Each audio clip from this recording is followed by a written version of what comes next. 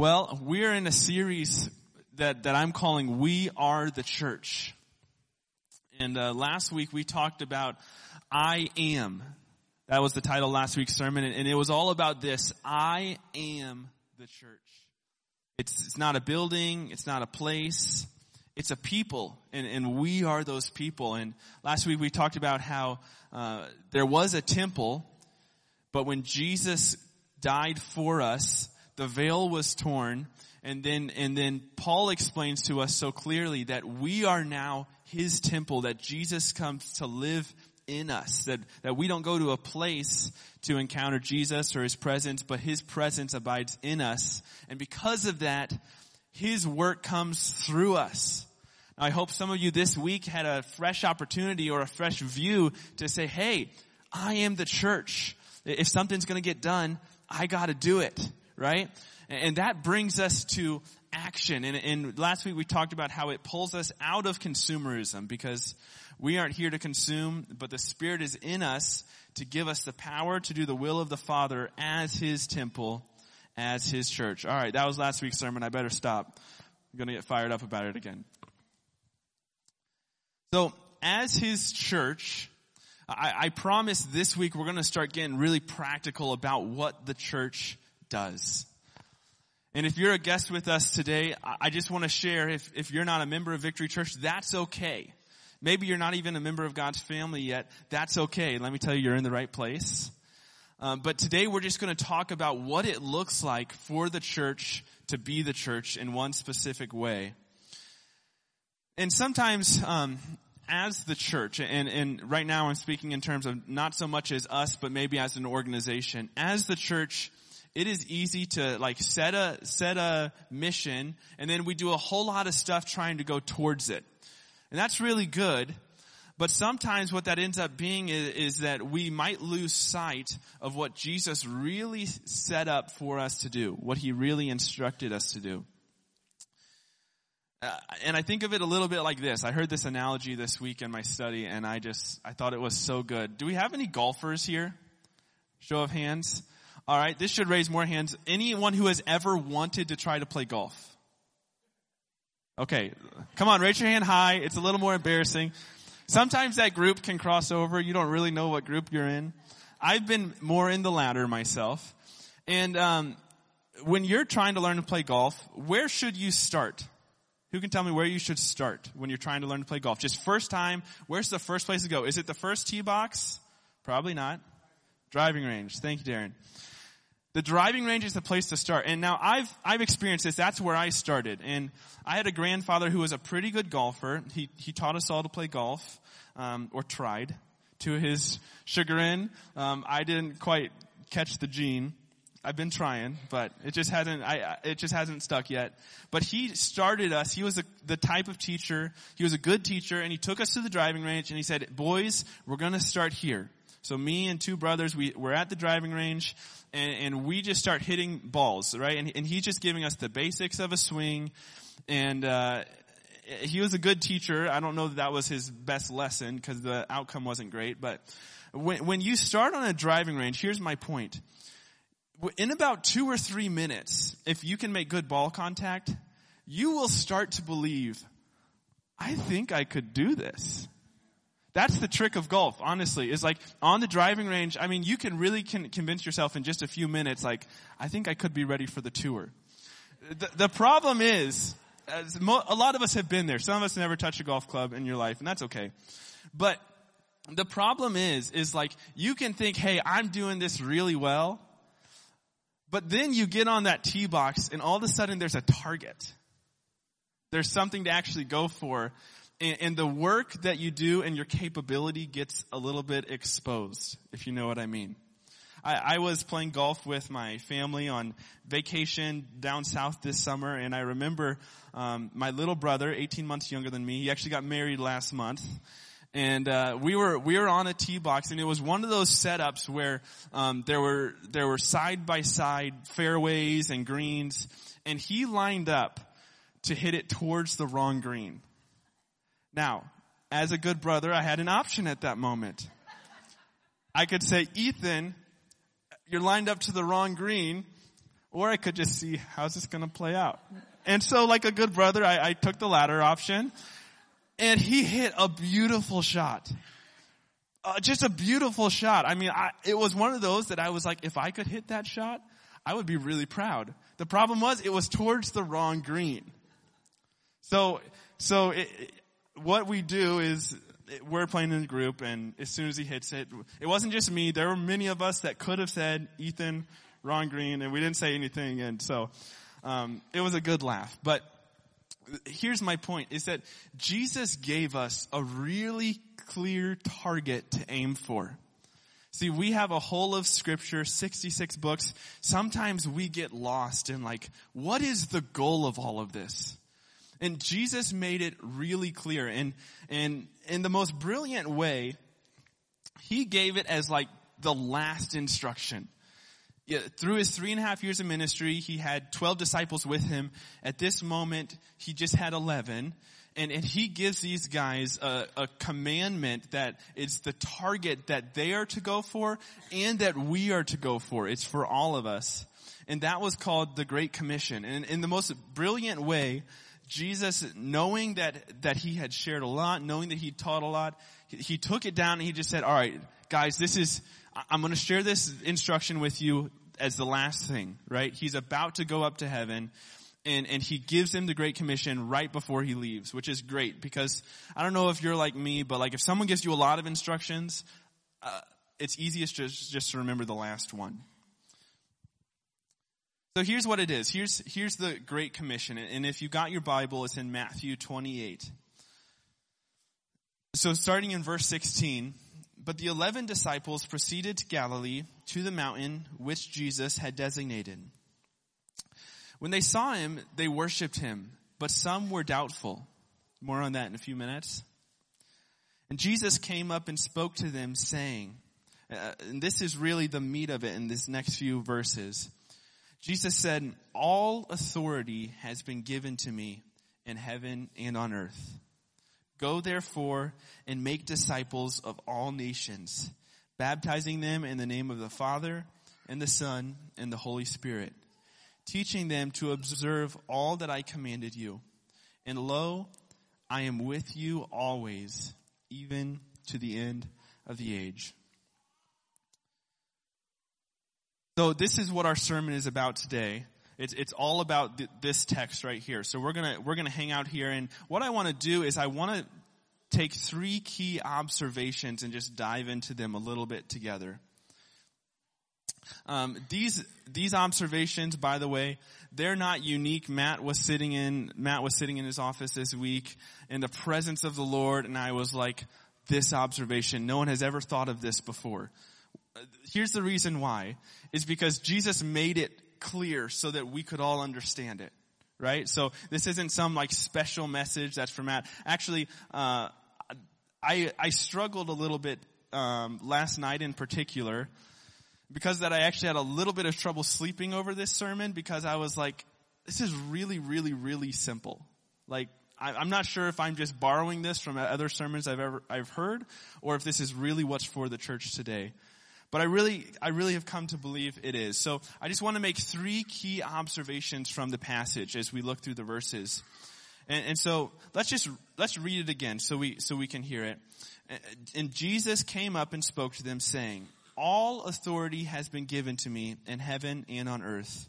Go therefore and make disciples of all the nations, baptizing them in the name of the Father and the Son and the Holy Spirit, teaching them to observe all that I commanded you.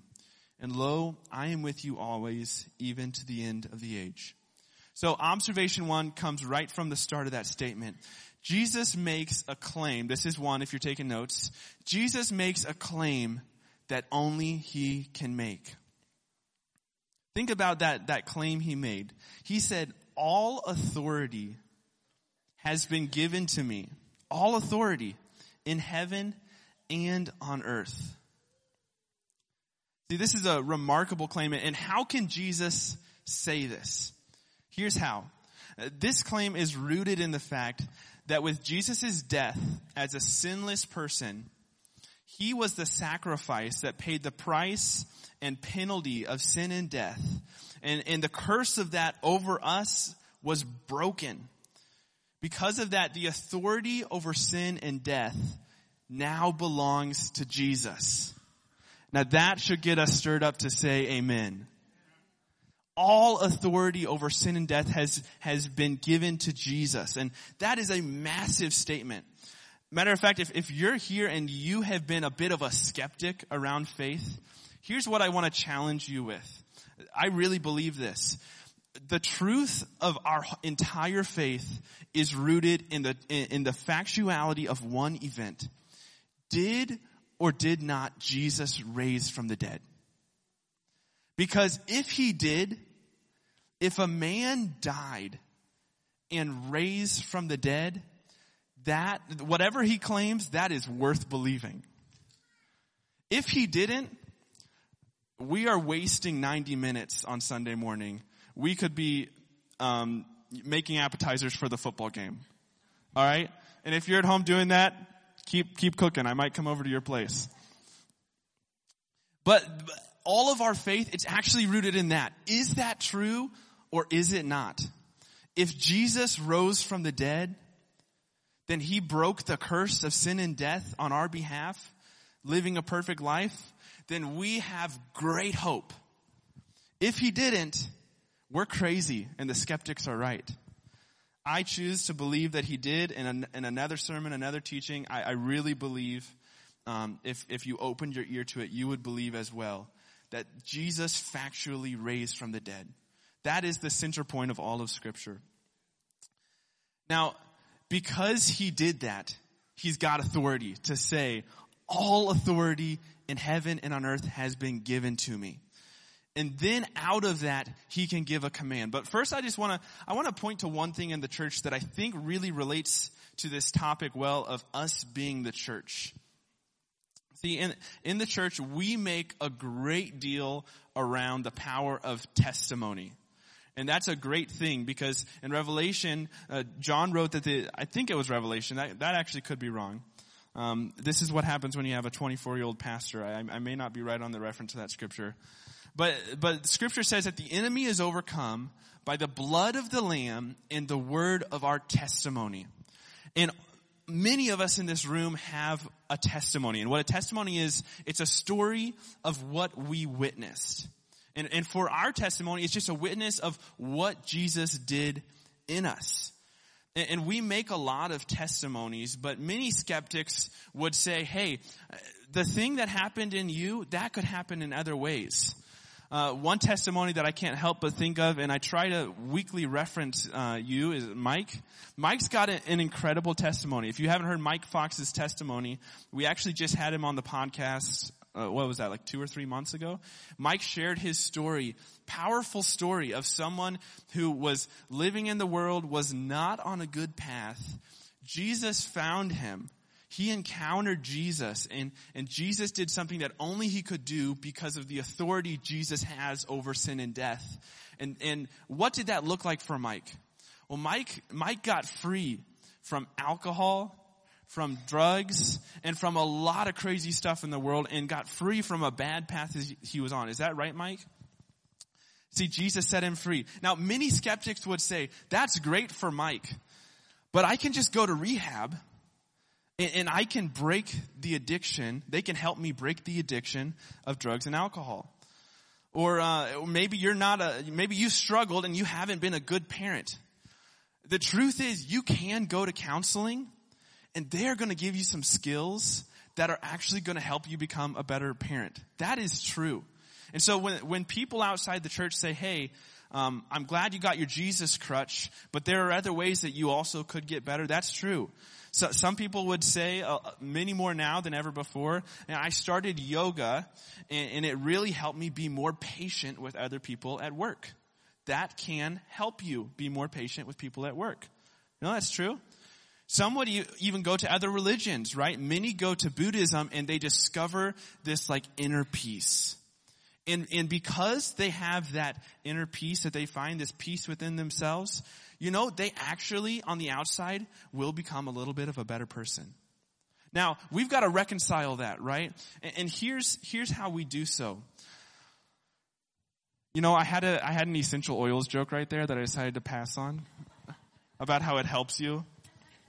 Here's the reality though. Those testimonies in the world, they are all about what we do.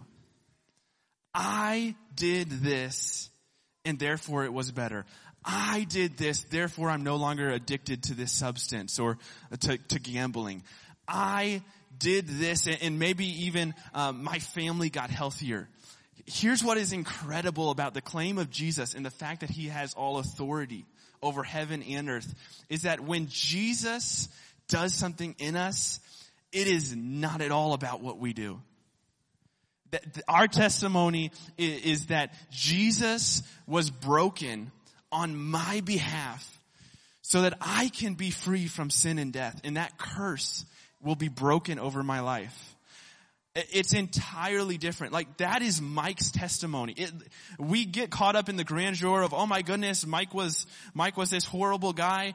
And was he a rough guy, Jessica? A little bit? Okay. And all of a sudden he stopped the alcohol and he got better. But you know what? That wasn't what did it for Mike. Did it help on the outside? Yeah, but Mike encountered Jesus. And because of that, because of his authority over all of heaven and all of earth, we were redeemed. And even when we have a powerful story on the outside, we got to remember our testimony when we stand before God someday isn't going to be, I said yes to Jesus. It's not even going to be, I got free from drugs and alcohol. I got free from sin. No. 100% at the end of time, when we stand before God, all we can say is a third person claim that Jesus has all authority. Jesus died for me that I may be free from my sin and death, and I've put my faith and trust in him. Amen. Thank you to two people who just said amen. So that's the power of Jesus' statement. All authority in heaven and earth has been given to him. So, as soon as he states that, as soon as he's got that authority, what does he say? He gives his disciples a command, and that's the command for us today. He says, go therefore in referring to his authority, go therefore and make disciples of all nations, baptizing them in the name of the Father and the Son and the Holy Spirit, teaching them to observe all that I commanded you. So because Jesus has all authority, he gives his disciples this command. Most simply stated, go make disciples of all nations.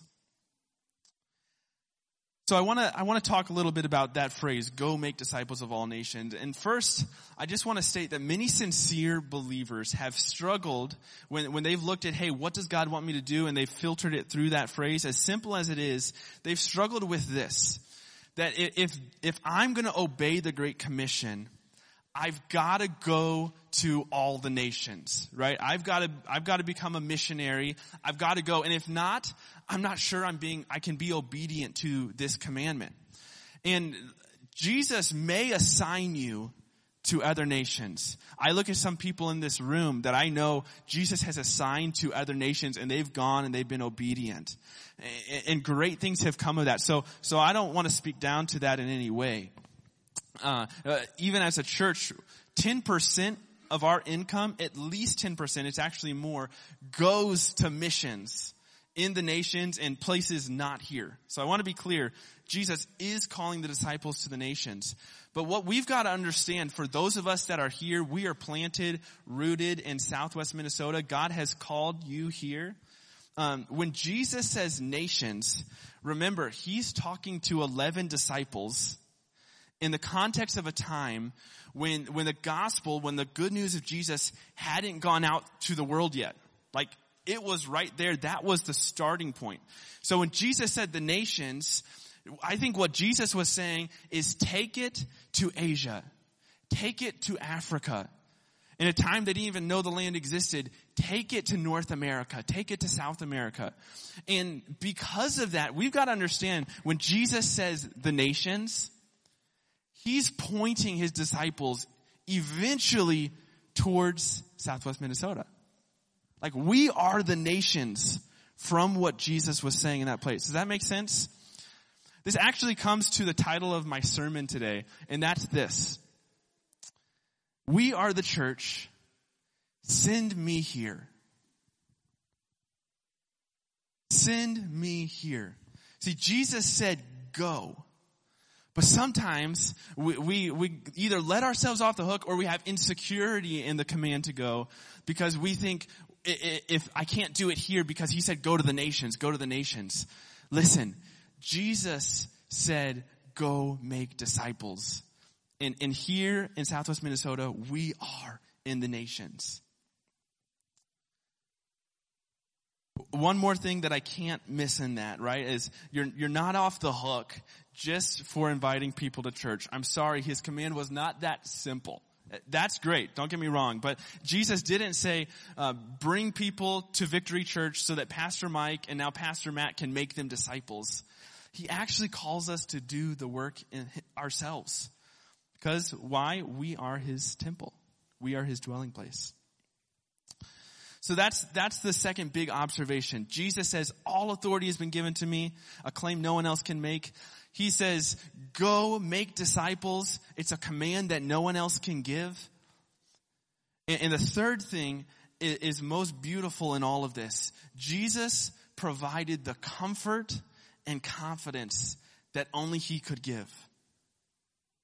Jesus said this, after giving an incredible command that was going to resonate through thousands of years, he says this, and lo, I am with you always, even to the end of the age. See, Jesus didn't give us a commandment and said, all right, someday I'm going to come back and I'm going to check on how you're doing on your work. I hope you do a good job getting this message to the nations. I hope you do a good job because someday I'm going to come back and I'm going to grade it. That's not what he said. He said, lo, I'm with you always, even to the end of the age.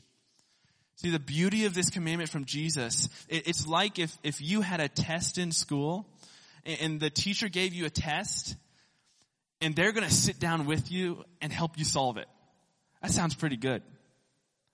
See, Jesus didn't just send us for a test. He said, I'm going to help you. I'm with you always.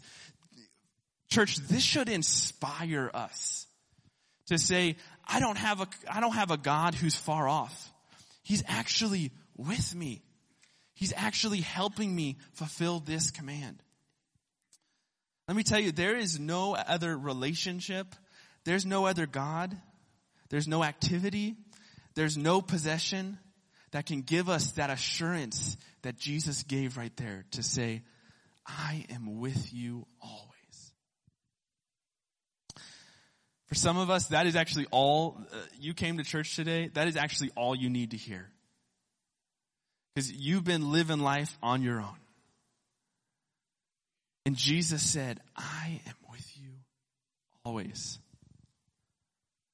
No matter your circumstances, Jesus offered this to you. Will we take hold of it? So that's the Great Commission. Jesus claims an authority that only he could claim. That's verified by the work of the cross, but it's verified by a resurrection.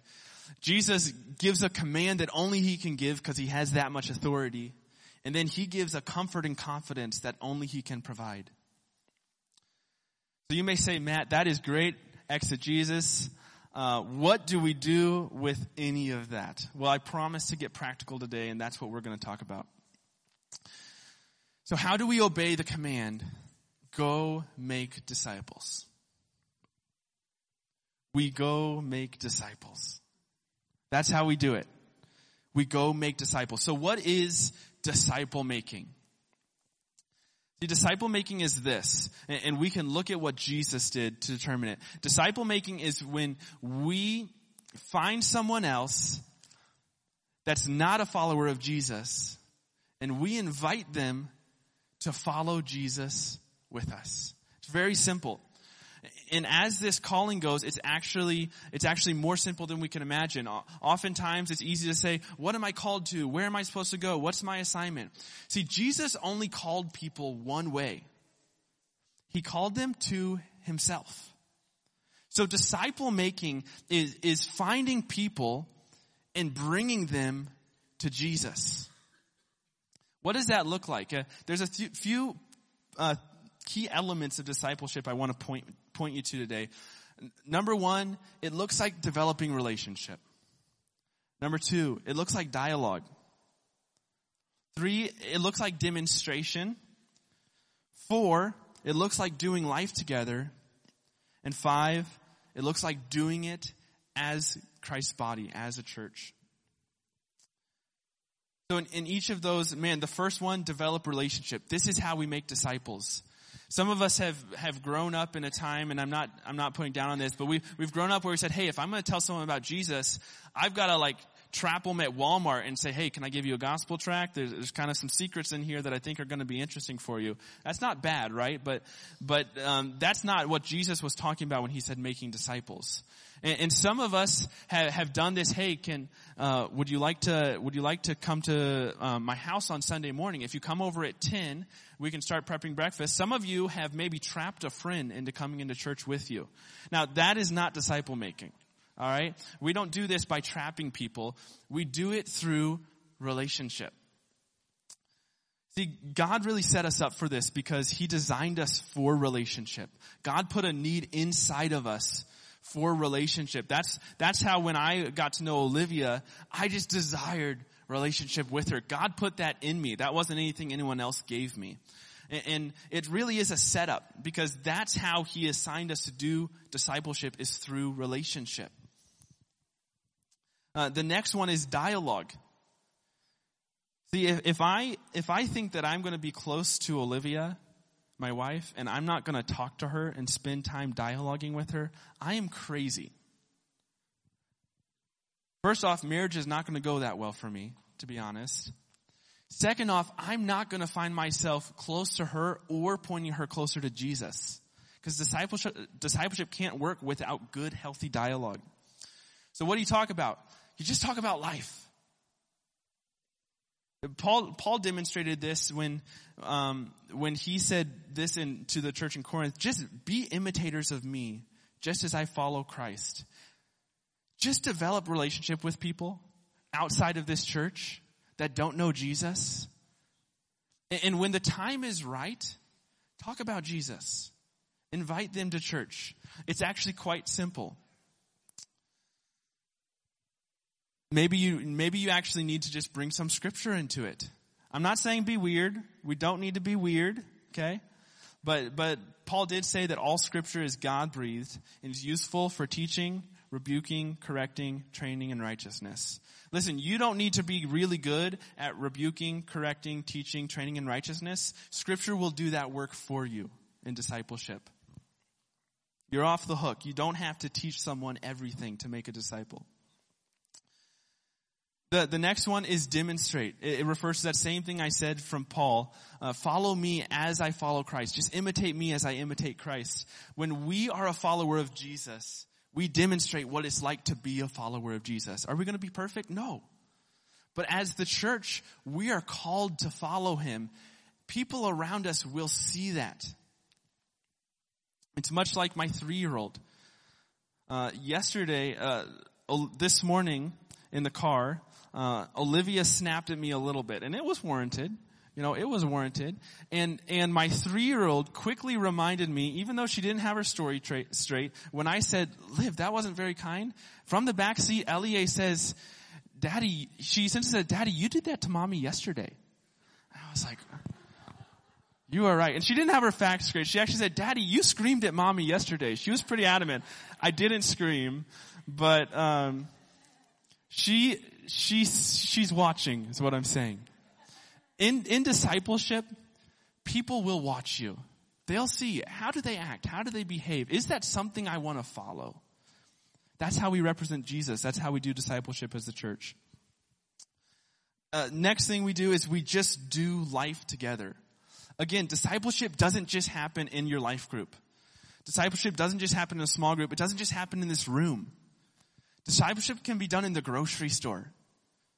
It can be done at Thanksgiving dinner.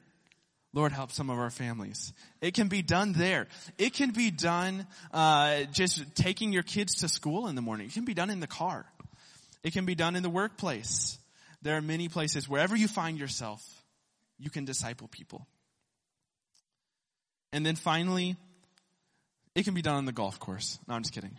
It can be done with your church family together. When we do life together as a family, it brings community into it. That people could come and see, hey, this is not just this one weirdo who's talking about Jesus. There are more people who see this. Maybe there's something to this. And in that sense, we can follow Jesus. So who is it? It's our friends. It's our coworkers. It's our kids. It's our families. Discipleship is not for an exclusive group. It's for all of us. And here's why. Is because at one point, you were not a follower of Jesus. Just like me. Someone discipled you. Someone made you a disciple. And if we have that treasure in Jesus and we keep it to ourselves, how selfish of us. Someone else gave it to us. We should be passing it along, making disciples as Jesus commanded. Worship team, you can come on up. We're going to just close in a song of worship. If we are the church, Victory Family, we aren't just called to this as a body. We are called to this individually. Because like we talked about last week, we are the temple. Jesus came to abide in us and work through us. But as Victory, we can do this together. It's an individual thing and it's a group thing. It's not either or, it's both. We can do it together. And that's how we are the church. You know, after Jesus died, he the day after he was raised, so he died. 3 days later, he raised from the dead. I believe it with all my heart, by the way. He was raised from the dead. He appeared to a few people. And at that time, at first he appeared to a woman named Mary. And after he appeared to Mary, Mary went and told the 11 disciples that eventually Jesus was going to give this instruction to. And she ran and told them, and they were all together. And because there was so much chaos going around, because of the scene Jesus had stirred up, and because of his death, these guys weren't out boldly proclaiming the good news of Jesus. They were hiding. Matter of fact, John says that they were in a locked room, shut up together, and they were just talking about what was happening. Mary came, she had seen Jesus, and she told them, Jesus is alive. Did they go out and spread the good news then? No, they didn't. Now, this incredible things happens in John 20. I just want to read it, John 20, 19 through 23. So when it was evening, on that day, the first day of the week, when the doors were shut where the disciples were for fear of the Jews, Jesus came and stood in their midst. So somehow, Jesus came into this room with the doors locked. It's a miracle. Somehow, he appeared there before them, without coming through a door that was locked. What did he say? The same thing the same sentiment he gave in his command. He said to them, "Peace be with you."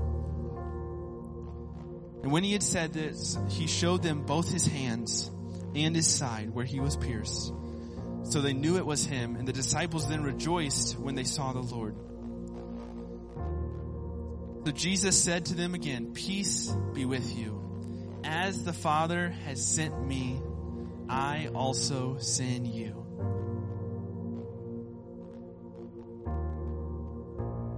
So I just want to emphasize this point from this verse. These were 11 guys who were really afraid. They were in a room together. Let me tell you, they didn't have the freedom we had to share faith. And they said, they didn't know what the next step was. They were just staying there. They were just staying together, keeping the message inside. They knew Jesus was alive now. They were still in that locked room. Let me tell you, the real miracle that Jesus did was not coming into a room where all the doors were locked. It was getting those guys out of that room. Those fearful guys out to spread the good news and to send it out to the nations. See, in discipleship in the church, most of us, we get this. We get this as our command. But for some reason, we're keeping it to ourselves. We're not always being the church and spreading the good news that we have. I just want to invite the Lord to do a work in this place and do a work in our heart. That he would do the same work he did with those 11 disciples. That when they were just keeping it in the house, keeping it together, they were afraid. Somehow, Jesus inspired them and broke the fear they had to where they followed his command and they went out. Let's stand together. Lord, I just ask that as the people of Victory Church, Lord, as this family, Lord, would we understand your command so clearly that fear would be silenced, that the fear of bringing disciples unto you would be broken off of us. Lord, I say for myself, I'll leave that locked room. I've got good news to share. Lord, I want to go make disciples. I want to follow what you've commanded. I've got 2 calls for us today. Some of us are in this place and we are not yet disciples. I just want to invite you, if that's you, the Lord sees you. He's not mad at you.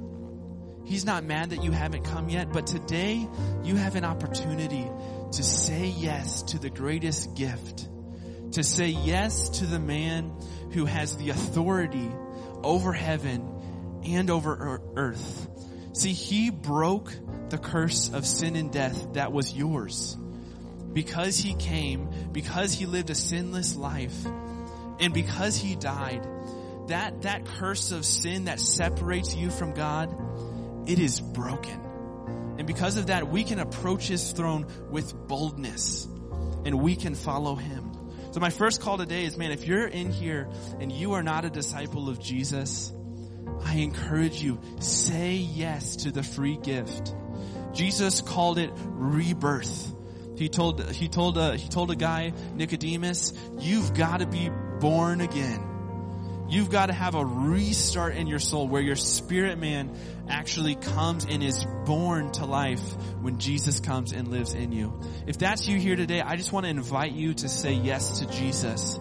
To say, Jesus, I recognize my sin and I recognize my need for you, and I give my saving faith to you. I believe you're the Son of God. I believe you rose again from the grave. And Lord, I put my faith and trust in you. If that's you today, I encourage you, make that step and become a disciple of Jesus. It is the greatest choice you'll ever make. My second call today, and just a reflection for the rest of us as we worship, is this. If you're here and you're a follower of Jesus, pray for those that the Lord may call you to make a disciple of. Maybe as we sing, you'll just have some names come to mind, or people you can think through that you know they're not following Jesus, and you know you've got good news for them. As we close, let's pray for them.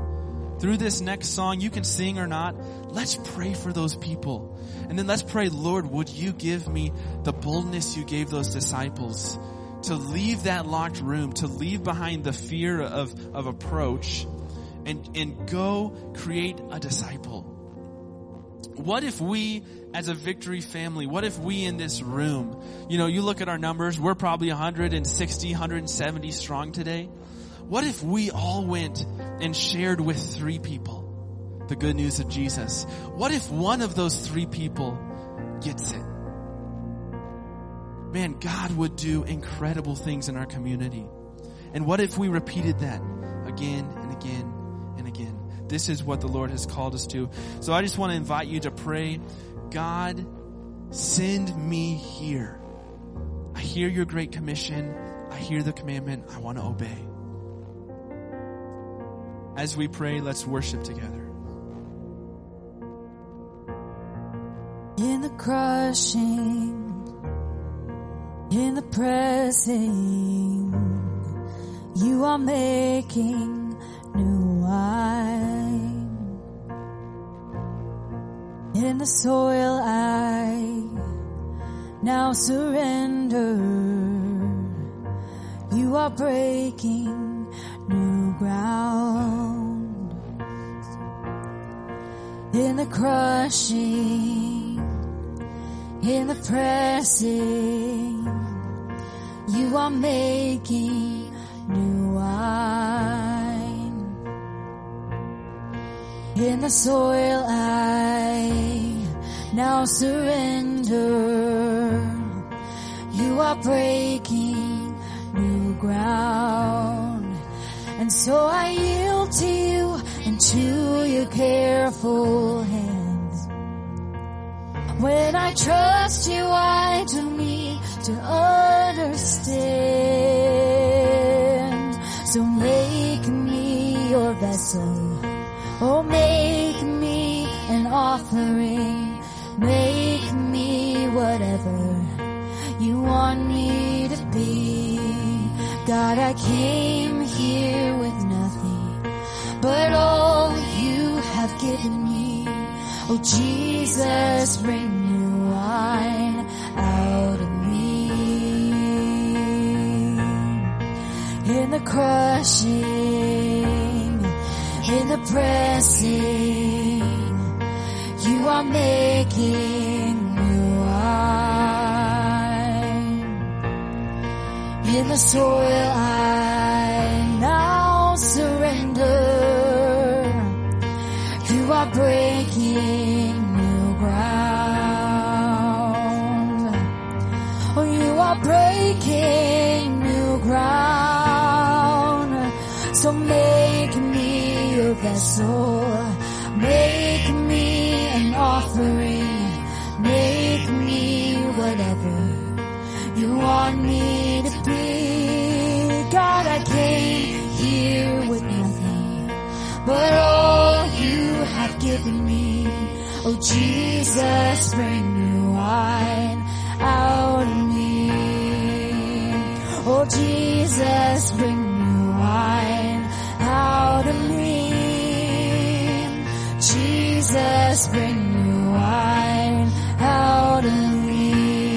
'Cause where there is new wine, there is new power, and there is new freedom. The kingdom is here. I lay down my old flames to carry your new fire today. 'Cause where there is new wine, there is new power, and there is new freedom. The kingdom is here. I lay down my old flames to carry your new. I lay down my old flames to carry your new fire. I lay down my old flames to carry your new fire today.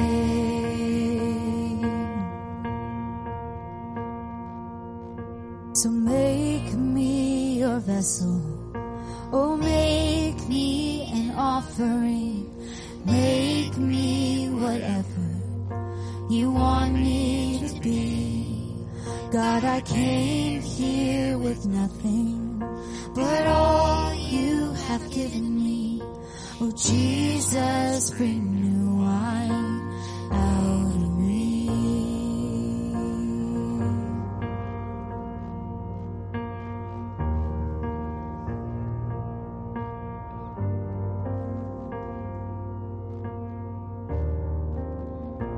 Lord, we just ask that we could have the grace to hear your word and obey it.